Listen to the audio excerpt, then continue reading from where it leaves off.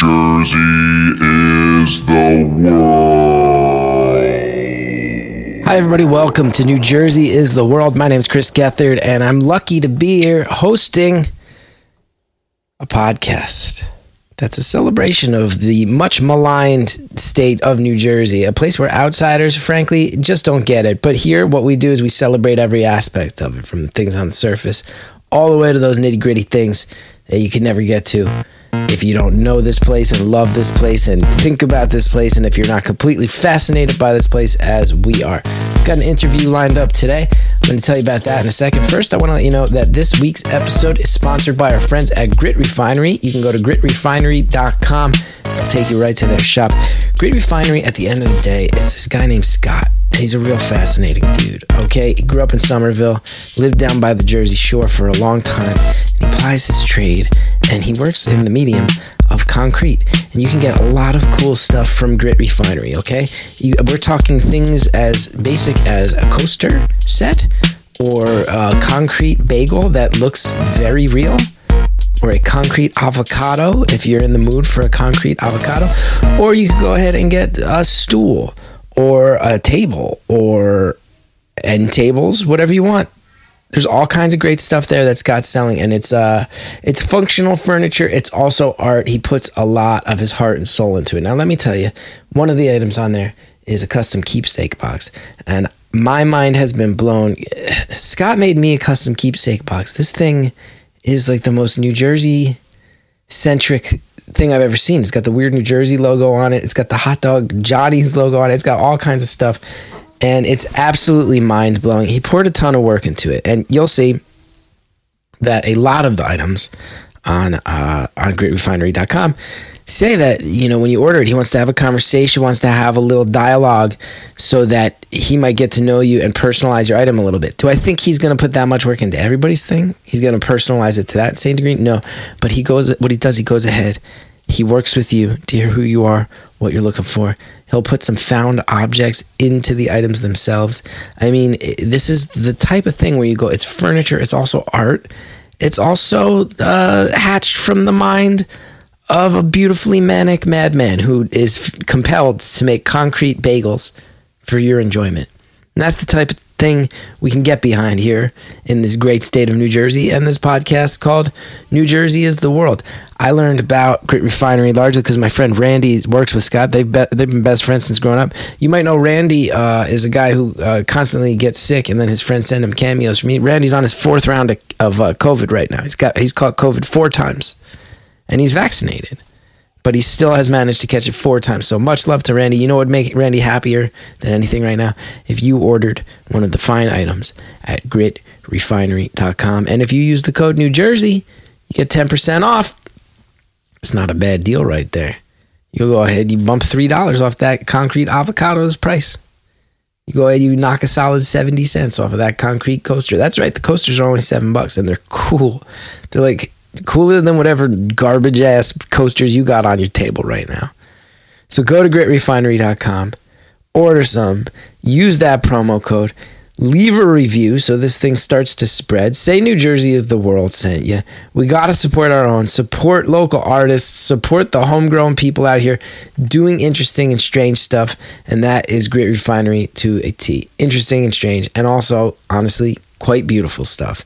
And to quote Mike D ordered some stuff immediately. As soon as he found out about Grit Refinery, he said the words, this is a quote, "You know I love little tables." And he ordered some Grit Refinery stuff right away. And if you listen to this show for 5 minutes, you know Mike D has the best taste out of all of us here. So if it's good enough for Mike D, it's certainly good enough for you. Gritrefinery.com, New Jersey is the code, 10% off. Now, this is a very special episode.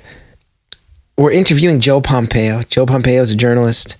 If you look up Joe, you'll see a career that is up and down the line, a very commendable career, a very respectable career.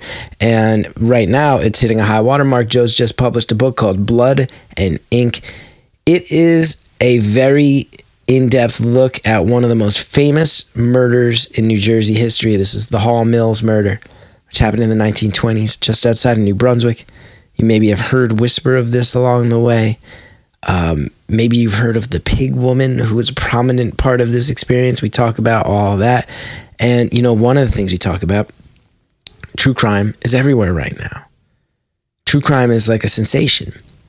And New Jersey has always had a presence in true crime. I mean, you look at The Watcher on Netflix right now, and The Good Nurse is about Charles Cullen, who's from West Orange. So Jersey weirdly always has its fingerprints on true crime. What you might not know is that a lot of historians point to this case as the birth of true crime as tabloid entertainment. Joe gets into it a bit, talks about how certainly newspapers always covered crime, but that this one threw fuel on the fire in a way that is modern. And there's a through line from this case right up to every true crime podcast out there today, let alone things like the OJ trial and the Menendez brothers and all these cases that come along every few years and capture our imagination. This one is the OG. Talk all about it and so much more. It was a gruesome experience and yet a pleasure to hear more about this infamous murder, its fallout, its trial, the bizarre nature of all of it. Joe Pompeo, Blood and Ink. Everybody get a copy. Tell them New Jersey is the world sent you. Because look, at the end of the day, this is just, another guy who went to Rutgers, late 90s, getting into punk and hardcore and doing the thing. He's a Bergen County native at the end of the day. Anyway, Joe's a great guy. It's a great book, Blood and Ink. Enjoy the interview, everybody. Hi, everybody. Chris Gethard here. Very excited to be here at this episode of New Jersey is the World. We have an interview happening. I'm hoping that my neighbor stops mowing his lawn. That's one of my great wishes in life, is that you don't hear the faint hum of lawnmowers. But hey, that's what happens when you work from home in the suburbs. So excited to be talking about something that I've long been fascinated by. Luckily, a book has come out on this matter that I think everybody's going to be very excited about. It's called Blood and Ink. The author, Joe Pompeo, is with us today. Hi, Joe. How are you? So, hi, Chris. It sounds like you are a longtime fan of the Hall Mills case from your introduction there. Well, I worked at Weird New Jersey for a bunch of years in my early 20s, and there's so much to discuss. The Hall Mills murder, of course. We have to touch upon the pig lady as part of this, because the pig lady not only is so bizarre in her own right in terms of this case, but the legend has lived on through sort of urban legend. So yeah, there's a lot going on here. And for anybody not familiar with the Hall Mills murder, I believe that's the correct pronunciation. I always mix it up, Hall Mills. I want to get the basics from you, but before we even get to the case itself, one of the things that I think is very cool about your book, about it coming out right now, is that true crime has become this sort of phenomenon in pop culture. I mean, you look at Netflix, the whole queue, pop culture. You look at what's huge in podcasts the past few years. It's true crime, right? Everything is true crime. And this blending of true crime into pop culture is this weird phenomenon. It's kind of dark. I don't know that it's totally healthy as a society to be this obsessed with death and crime and murders, but we are. And you could argue that it starts right here. It starts in New Jersey. If you told a lot of people it starts in New Jersey, they might go, oh, you must be talking about the Lindbergh baby. No, we're not. We're talking about this far more obscure murder that you've written the book Blood and Ink about. So I'm sure you've thought about that. And do you think it's accurate to say that this might be the birth of crime as tabloid entertainment? Was this case? I think this case was certainly I think there's an argument to be made that this was the biggest, murder sensation of the Roaring 20s, the 1920s, which was this decade where there was tons of murder sensations, right? And the Lindbergh case, that happens like a few years after, early 1930s. And that became such a huge story that, and one that happened, fairly close to where the Hall Mills case took place. I think it kind of like, in terms of famous New Jersey historic crimes, Lindbergh just kind of like eclipsed it. And I think that's part of the reason why people haven't heard as much about the Hall Mills case. But I think that people have been obsessed with murder and mayhem for as long as they could read. And I think that, even in the 1800s, in the early 1900s, and there was newspapers covering this stuff and readers who were obsessed with it and following every twist and turn. But I do think that the 1920s was a time, and this is largely because of the birth of the tabloid press back then and the way they could cover a story like the Hall Mills case, which is this murder, sex scandal. I mean, it has all these sensational lurid elements to it. And the birth of tabloid culture, it kind of took the true crime form and it turned it into entertainment. You were reading about, these larger than life characters in newspapers that were, smaller, looking like magazines with these huge photos on the cover and these screaming headlines. And it was this new medium that really treated the news in a way that was meant to entertain as well as inform. In the Hall Mills case, it was a huge story. It was hugely wrapped up, as my book explains, in the birth of the early tabloids in New York. So I think there is an argument that there's a direct line from this particular case in New Jersey to the true crime, obsession phenomenon, whatever as you call it today, which is still, about entertainment. We're listening to these podcasts, these Netflix documentaries about, people who have suffered horrible deaths. There's nothing really, fun or light about that. And yet, these series, these productions, they entertain us. There's something about, murder and I think wanting to understand that and just, a good mystery that drags people along. So I do think that there's a through line. And I do think since the Hall Mills case took place right in the center of New Jersey, maybe you could make the case even that New Jersey played a big role in at least in the history of the development of true crime. And I mean, you look at Netflix right now, you got The Watcher, everybody's talking about. You got The Good Nurse, which is about serial killer Charles Cullen, who actually grew up in my neighborhood in West Orange, lived around the block from Is that right? Mom. Yeah, my mom knew the family. They lived right around the corner. So New Jersey's presence with true crime seems to be kind of intrinsically tied in from start until present day. So for anybody listening who isn't totally up on this case, I mean, you are an authority. You've written the book. The bullet points that I know are: you had a reverend, you had an affair, and you had them both get killed on a lover's lane, which I think is just outside of New Brunswick, right? Just outside New Brunswick. So it's in Franklin, which is Somerset County, right over the county line between New Brunswick and Somerset County. And those bullet points are intriguing, sure. I'm wondering if you can give a little perspective, whether it was the times then or details of the case that go beyond those basic bullet points. That's certainly an intriguing murder. Why does this become sort of a national sensation? Because I have to say, a mysterious murder between two people having an affair is intriguing. It's also a bit of a trope, right? So why did this one catch on in the way that it did? I think there's a couple of reasons. One, since you kind of laid out, where this crime took place on this lover's lane, it's also important to note how the crime took place and the way the bodies were discovered and the way they were found. It was this utterly elaborate, bizarre, eerie crime scene. You had this man who was placed about a foot from this woman, and they were, his arm was outstretched and her head was resting on his arm, and someone had put her hand on his thigh, and there was a pile of papers between them, which turned out to be love letters, and his calling card had been carefully displayed near his foot. Their clothing was completely neatly laid out. People thought it looked almost like a mortician had done this. I mean, so it was this really eerie tableau, the way the bodies were staged, and yet also this completely gruesome, grisly scene because, the guy had been shot once. This is the murdered reverend we're talking about. The woman who was a married homemaker from his choir, she had been shot 3 times in the face and her neck was slit. And when someone took off her scarf, it was filled with maggots. I mean, it was just really the crime scene itself. It was such a spectacle that I think that's one of the reasons why for any newspaper covering a murder story that had, that was kind of money.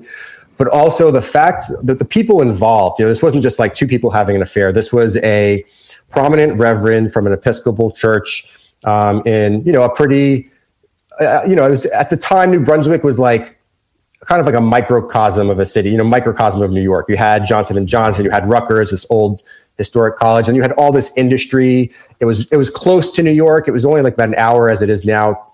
Back then, I think it probably would have, been a pretty quick drive or train ride down from New York City to New Brunswick. And this family that the Reverend had married into, they were this really illustrious, wealthy, prominent family, with these ancestors that, date back to the founding of the Republic and, really just like well-known, prominent New Jersey citizens, almost like Mayflower family sort of territory. So the fact that you had money, you have sex, you have people with money behaving badly, you have this, really weird murder that, is a very deep mystery from the beginning. There's no immediate obvious leads that are suggesting like, this is probably the obvious main suspect. I think all of those elements like kind of conspired to make this just a complete sensation at a time when people were just like gravitating towards stuff like this. Whether it was murder or scandal, or whether it was like these other obsessions that you think of from the 1920s, competitive sports and boxing and mahjong and transatlantic flight. I mean, it was just all this stuff people are obsessing over after this period of like the World War and all this dark stuff with a flu pandemic. I mean, I think that, it was a moment in time where you had masses of people that were like eager to, just get lost in stories like this. And this crime in particular, I think, given the people involved, the way it happened, it was just, that had all the makings of a good story and a good tabloid story. I mean, as soon as you say scarf full of maggots, I feel like, okay, I certainly am starting to understand more.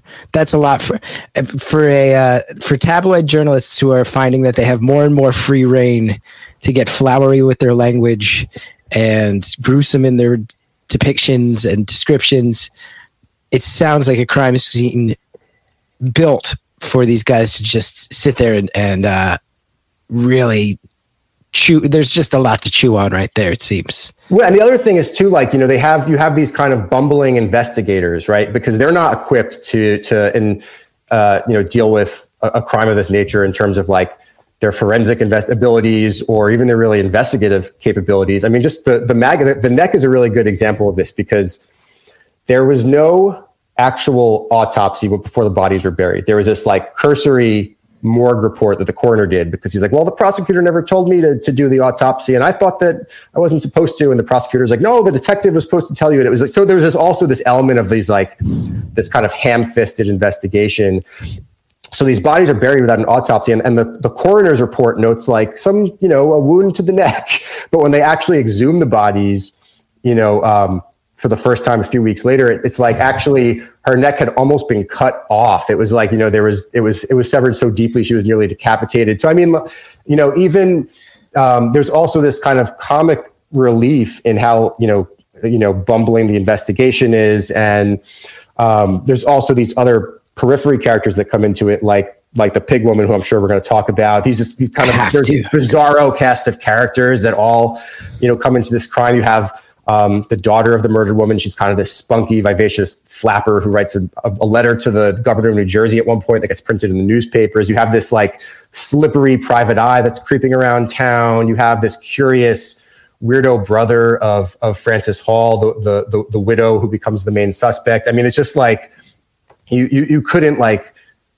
make it's truth is stranger than fiction sort of thing. You could not ask for like a better cast of characters to fill a murder mystery with, really. I feel like the bumbling investigators, I feel like, is key, because when you have investigators that botch so much, this means anybody who buys a newspaper feels the right to start filling in their own blanks, and that sells papers, right? Like, hey, like now it's open to any theory you can come up with, which I'm sure just keeps people spending money on this because they want to keep guessing, filling in these blanks as well. An airtight case run by competent people probably doesn't have as much intrigue. Yeah, but then when there's all this intrigue and gossip and stuff, and it is all spilling out from day one, the newspapers are just filled with like, all these, rumors about the affair, and clearly all these people knew about it. And there's all these theories that are that are bubbling up, and whispers of spies in the church who are intercepting love letters, and this some couple that had maybe been at the crime scene nearby. I mean, there's all that sort of stuff is happening, and I think a lot of it is actually coming out of the people that are conducting the investigation and making its way into the press. But it just creates this like cauldron of mystery and intrigue that people definitely lacking any actual progress in the case. This really pulled you along because you're like you're waiting for like something to break. It builds suspense. It does in some ways, as you described that. I'm like, oh, some of this stuff clearly wrote the textbooks that was even used in the OJ trial. As far as, can we cast doubt on these investigators? Can we selectively leak things to the press? Can we get a popular dialogue going to try to define what the story is, despite whatever efforts are being made through official capacity? I guess this is a playbook that's kind of as old, at the very least, as old as this case. Yeah, and I think that the way that the public interacts and the media interacts with scandal and crime, in some ways, is probably not very different now than it was back then. It's just the mediums that have changed. OJ was like really like a broadcast TV sort of phenomenon, right? I mean, we're probably about the same age, early 40s, and remember watching that car chase, and I think that when the Hall Mills trial actually happens in 1926, that would have been like the equivalent of the O.J. Simpson trial of the day, because you had more than 200 members of the press that descend on this small town in Somerville, New Jersey, which I know you guys have talked about on the podcast before, so maybe your listeners are familiar with it. And it becomes this complete media circus that the whole nation has its eyes on, except they're reading about it in the newspapers instead of on TV. Now, I also want to remind everybody, you're bringing up all this stuff, this intriguing cast of characters, these details, the crime scene, and there's probably a lot of people listening right now going, oh, that sounds so fascinating. Let's dive in deep on all that. And we will talk for a while more, but I also want to let everybody know, if they really want to go in deep, the best way to do it, reminder everybody, Joe just wrote a book called Blood and Ink that has everything you're looking for and more. And it is great. You sent me an advanced copy and I've been going through it, and it's awesome. And congratulations on publishing it. I know what a pain in the ass it is to get a book over the finish line. Thank you. And thank you for the sales plug, but also I think you should read the book because it's so complex and the story is so complex. It's hard to distill in the conversation like this. So, yes, please buy my book, but also if you are curious, you're going to get a much richer sense of how this thing unfolds from reading it in this organized way that I took 4 years to compose, as opposed to our spirited conversation that we're having right now. Yes, our largely just shooting the shit convo here as we figure it out. We've talked about her. She's been mentioned twice. It's one of my favorite phrases in New Jersey history. We gotta talk a little more about the pig woman, because this has to be one of, in a state that prides itself on a lovable lineage of kooks characters. I mean, you grow up in Jersey, we all know every town has that one person who's kind of on the fringe, whether that's they actually live out on the outskirts of town being a weirdo, or they are fringe in spirit. Like in West Orange, there were all these weirdos that were walking up and down Main Street. We all knew who they were. They all had nicknames and we were like, those are kooks. The pig woman has got to be one of the all-time Hall of Fame kooks in New Jersey history. And it's funny because I think that the mythology has, there's a mythology about the pig lady. A friend of mine sent me an article I think it was from Weird New Jersey about the pig lady, but it was like this pig lady legend of Hillsborough, nearby. And I've always been fascinated by this. But it was something about like an axe murdering pig lady. And I was like, did this somehow get jumbled up? Because the pig woman we're talking about, her name is Jane Gibson. She got that nickname, this sort of pejorative moniker, because that's what the newspaper started calling her when they learned about her. She owned a pig farm. She farmed hogs and also grew corn on this farm that was adjacent to this abandoned farm where the bodies were found. So in Franklin Township, Somerset County, like on the edge of New Brunswick, which back then this was still all like rural farmland. She lived on, I know you went to Rutgers, so like she lived on kind of what would have been the corner of Hamilton Street, which runs, into New Brunswick, and then it from Franklin Township In any case, she emerges at a point in the investigation in 1922, in the fall of 1922, where the detectives, the prosecution are kind of like at a dead end. There's so much pressure to, get some movement in this case from the governor of New Jersey, from the newspapers, from the public, and they need something. And this, lo and behold, this woman emerges with what she claims is an eyewitness account of the murders that took place at the murder night. And it's this wild story. She claims that she had been roused by her barking dog outside around between 9 and 10 at night. And she was suspicious that someone had been stealing her corn. So she thinks, oh, the dog must have, he must be alerting me to the thief. She goes outside. She sees some guy riding a wagon down this dirt road, and decides I'm going to follow him. She mounts one of her mules, her favorite mule. The mule's name is Jenny. She gets on Jenny. They trot along down this road, DeRussey's Lane. This is this is kind of the lover's lane that we're talking about.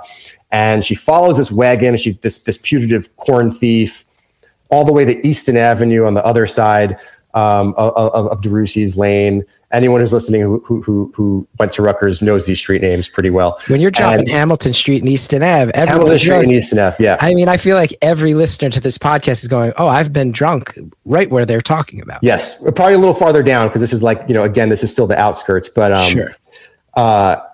So she loses sight of this, and then she turns around on Jenny. It's dark. She basically hears commotion, and under the moonlight, or actually at this point there wasn't a lot of moonlight, it was dark, and she hears a woman scream, and she hears gunshots. She hears someone yell out, "Oh, Henry!" Crucially, the rich wife of Reverend Hall had one of her brothers was named Henry, so that becomes a key detail. But anyway, she has this wild tale, whoa, all of a sudden they have this eyewitness, and not only do they have an eyewitness, but she's this eccentric, theatrical, sort of pioneer woman with this incredible life story that she starts telling about how she had run away from home and become a circus rider, a bareback rider in the circus. And immediately the newspapers hear about her, and they're like, there's a pig woman who's the eyewitness, and they just descend on her farm. And sometimes she's hostile. She's pulling out, brandishing guns and telling them to stay away, and swatting the photographers away. And other times she just starts telling her stories. Clearly, there's evidence, suggestion that she was getting paid for some of, to take photographs of her, or to, for interviews. She is, for a theatrical woman, she's getting this taste of fame because she's turned into this national celebrity, because again, everyone in America is following this story. And suddenly you have the most wild character of the whole thing emerges, to the extent that even, I cite this in my book, F. Scott Fitzgerald, who was working on The Great Gatsby at this time, in some newspaper interview, name drops the pig woman and her Jenny mule. It was actual celebrities were paying attention to the pig woman. And so back to your original point, though, I feel after my book came out, a friend sent me this thing about this pig lady of Hillsborough, and I was like, this seems like a different thing, but also Hamilton Street, where her farm was, it does lead into Hillsborough, and it's has the pig woman legend become even bigger than the historical pig woman from the Hall Mills case. I wonder if you know anything about that from your Weird New Jersey days. I remember writing about the Hillsborough pig lady. I remember us feeling like this has to be linked to this case. To the Hall Mills pig lady. I don't remember us finding the point of synthesis where it jumped, because in Hillsborough, if I remember right, it's an actual half pig, half woman that's the woods, which is a different thing. But I always, and like you said, Hillsborough is not far, but I think it's out on the old Duke Estate, if I remember right. It's correct. A road that cuts through the old Duke Estate. And I always felt like my hunch is, and this may have been solved by Weird New Jersey subsequently. It was many years ago since I worked there, but it felt like the pig woman from the murder case was such a character that phrase pig woman lived on, right, in the same way that, became a phrase akin to Jersey Devil or Bigfoot. Yeah. That phrase just in a vacuum is such a beautiful phrase that it went from being, as people aged and stopped remembering who this circus riding, mule vigilante witness was, just the words pig woman transformed into half pig, half woman who will kill you with an axe because it's vaguely associated with murder. That's always been my guess. And I have to tell you, that thought brings me so much joy that it's this weird urban legend. And then when you get to the truth of it, it's just as weird. Everything about the real pig woman is as weird as any urban legend you could come up with. I mean, her story was so weird because she tells this one story about her life, but then reporters start digging in, and it's very clear that like that does not align with the reality of her life, which is maybe much more mundane. And it's like at one point, it's actually like she was born. Her name, first of all, is not actually Jane Gibson, which is the name that she went by at the time. It appeared to be Jane Easton, and she maybe was married to this guy, William Easton, but he doesn't really confirm or deny that. It's just kind of weird. She maybe had previous husbands. She maybe was born in New York City and then years later ended up in Bayonne, New Jersey, where her mother and sister were living. And her sister tells reporters, she opened like a candy store / like chicken. It's in the book. I can't remember it off the top of my head, but she kind of had this like much more ordinary story, and then kind of just ends up buying this farm in New Brunswick after she leaves Bayonne. So kind of like the kind of mystique that Jane Gibson created around herself didn't match the reality of her life, and it seemed like she had secrets and things that she was maybe hiding, not for nefarious purposes, but like her story was just so bizarre, even in these mundane ways. Like why did you need to create this myth of like running away and joining the circus in the first place? And I guess you wonder how much she was really just kind of like feeding on the media frenzy and the celebrity and the attention she was getting. But no doubt, I mean, she was like, it was like God came down and gave these reporters, like came down from heaven and just like gave this woman to the newspapers because, it was like, and to the investigators, because she ultimately becomes like the linchpin of the prosecution's case, both in 1922 and again in 1926, when the case comes back after it had sort of fizzled out and gone cold. And let's talk about that, because this is an incident that I'm sure you write about heavily in your new book, Blood and Ink, which I want everybody to go out there and purchase. It's a major piece of New Jersey history, a major piece of looking at how true crime has taken such a foothold in modern society. And it's a great, well-written book.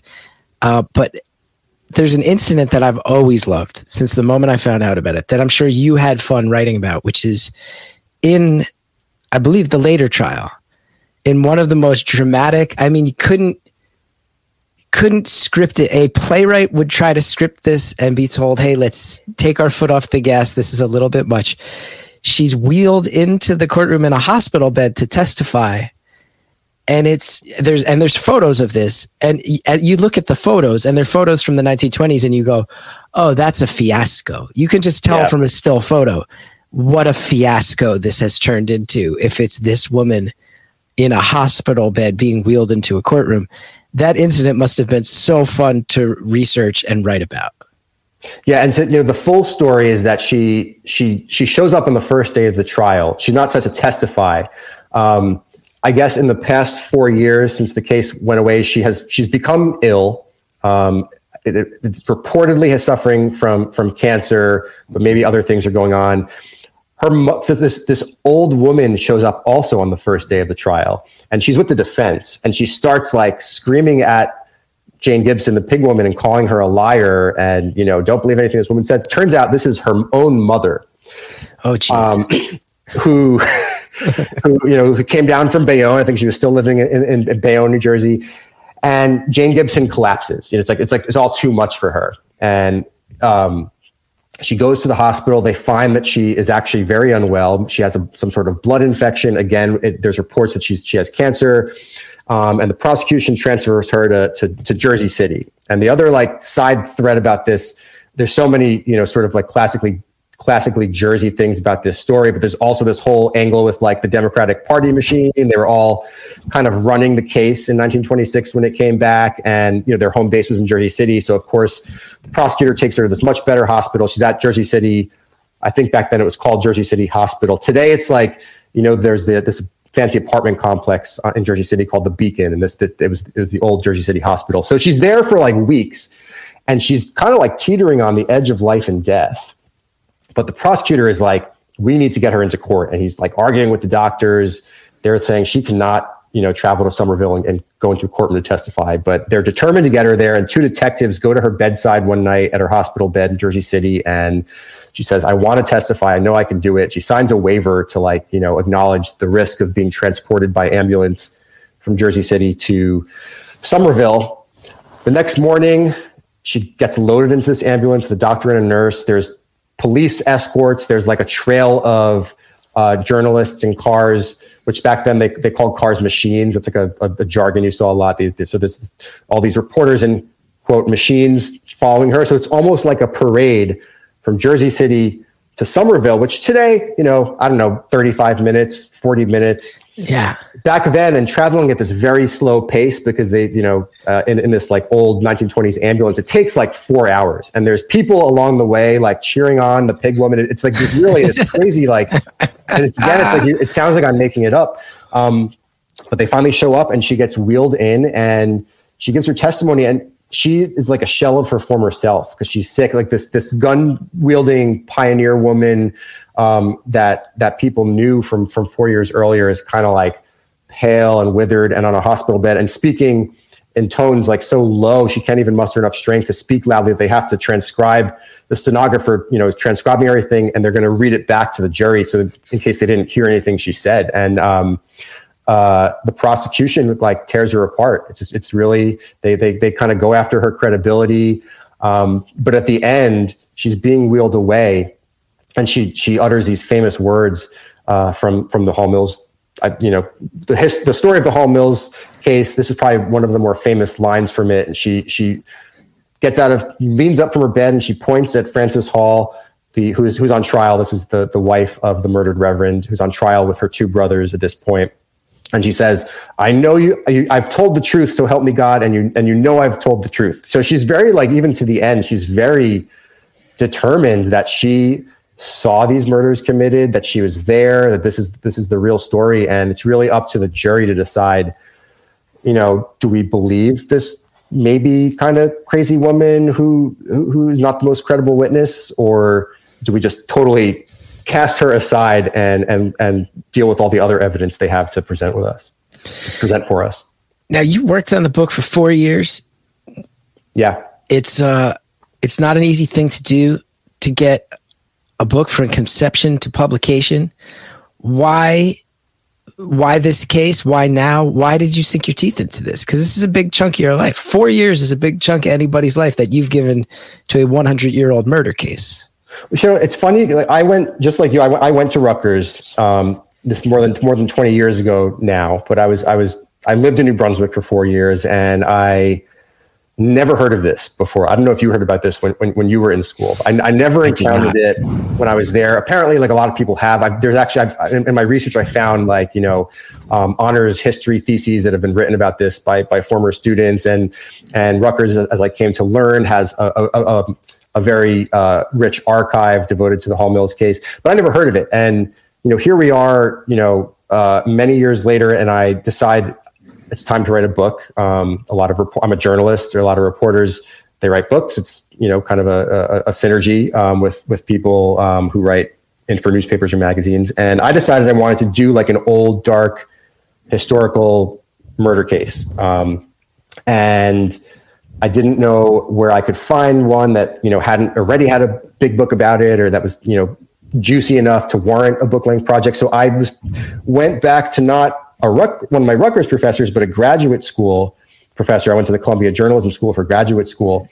And there was a professor there named Andy Tucker, who also is from New Jersey, from central New Jersey, and is just like a brilliant journalism historian, scholar. And I had taken some of her history courses where we studied old newspaper cases, newspaper crimes from the 19th century and whatnot. So I knew she'd have some ideas. So we're just talking and she's like rattling off all these different cases. And then at one point she says, oh, there's the Hall Mills case was a great one. And I just thought it had such a good ring to it immediately, the Hall Mills, you know? And then she said down in New Brunswick. And I was just like, whoa, you know, like the record scratched. I was, you know, it was like my ears immediately perked up. And she starts telling me about it. And it was just like, it just sounded so fascinating. And we were also in the same conversation talking about, in this time period, the 1920s, the emergence of the tabloids in New York City and like how outrageous they were and how over the top. And so I had these like I left that conversation with these two threads that I felt like that was, a book length project. And that's how it started for me. But since I had such a connection to New Brunswick and, you know, I knew the area so well from having gone to school and lived there, it felt like, you know, this was a story for me to tell. And it just takes that long, 4 years. It kind of takes that long to write for a book to go from conception to publication, especially one that's like really research intensive like this. But it's kind of the fact that the book came out on September 13th of this year.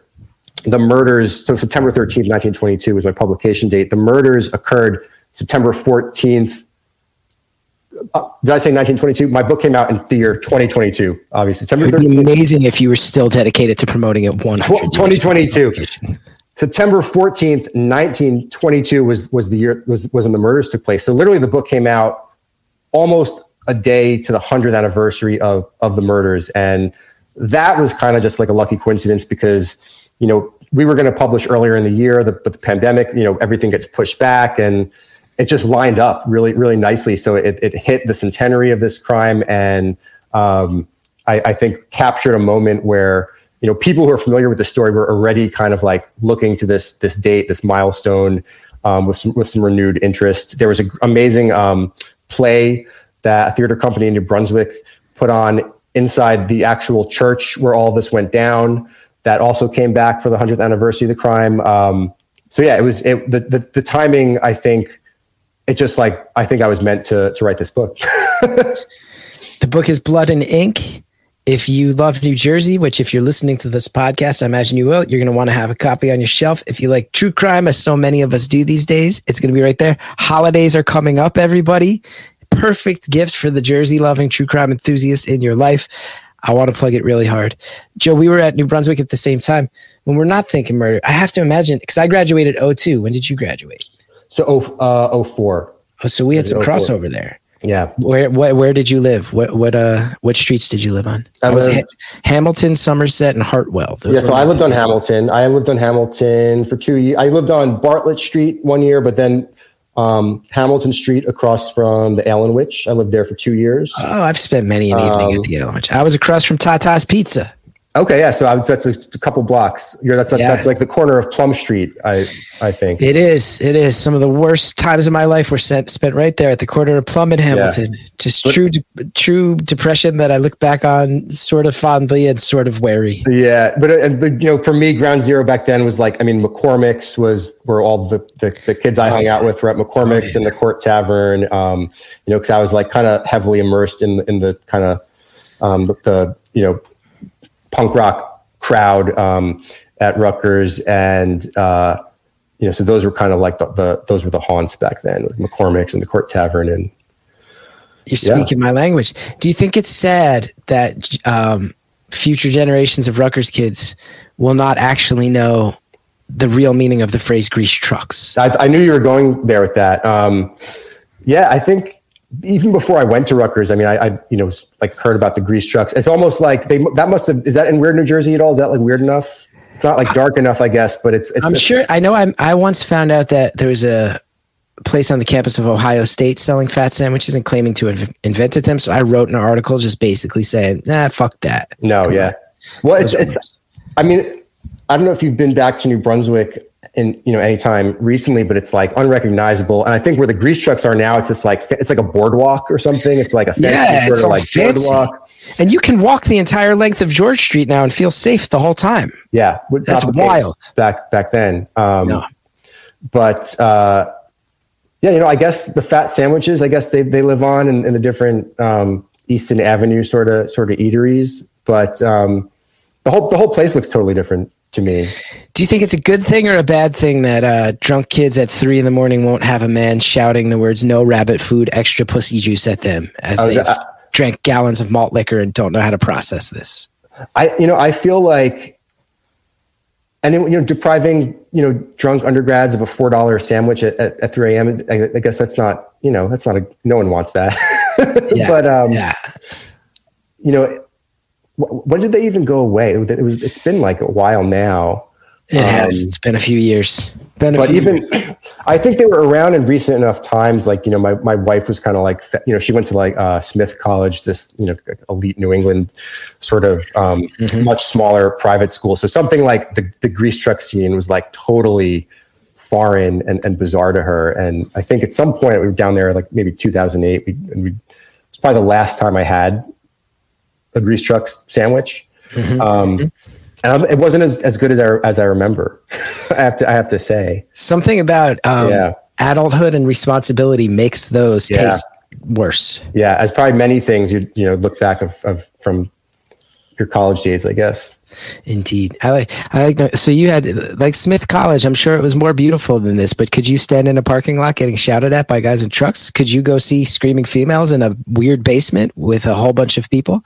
It's funny about you mentioned that. So screaming females was like way after my time, but they filmed a video in my old house, like in the basement. Whoa. It was like, I guess like I don't know them too well, but I think it was like the song that they broke out with. And they lived in like my old house, which had become this like the next generation's like hotspot show scene. But in that house, I had left, like, when like, you go to college, your parents, they give you their old kitchen table and chairs or whatever. And like your house has become this amalgamation of like you and your friends, all their like family's different pieces of throwaway furniture. Yeah. Yeah. So I had left behind like some of that at this house, and like I saw like the old kitchen chairs were still there in this music video for Screaming Females. So it was like, I'm watching this video and I'm looking at like this kitchen chair that like I sat at when I was like in elementary school or something. So it was really, really, really bizarre. How strange for you. I mean, that's the scoop. That's the real scoop of this interview, that your chairs are in a Screamales video. Yeah, that's a hell of a scoop, right? I'll send you the video after we're offline. I got what these chairs look like. But the other thing about Rutgers too is and this, going back to your like contrasting it with a place like Smith College, the Douglas campus, we should talk about this. It relates to the book.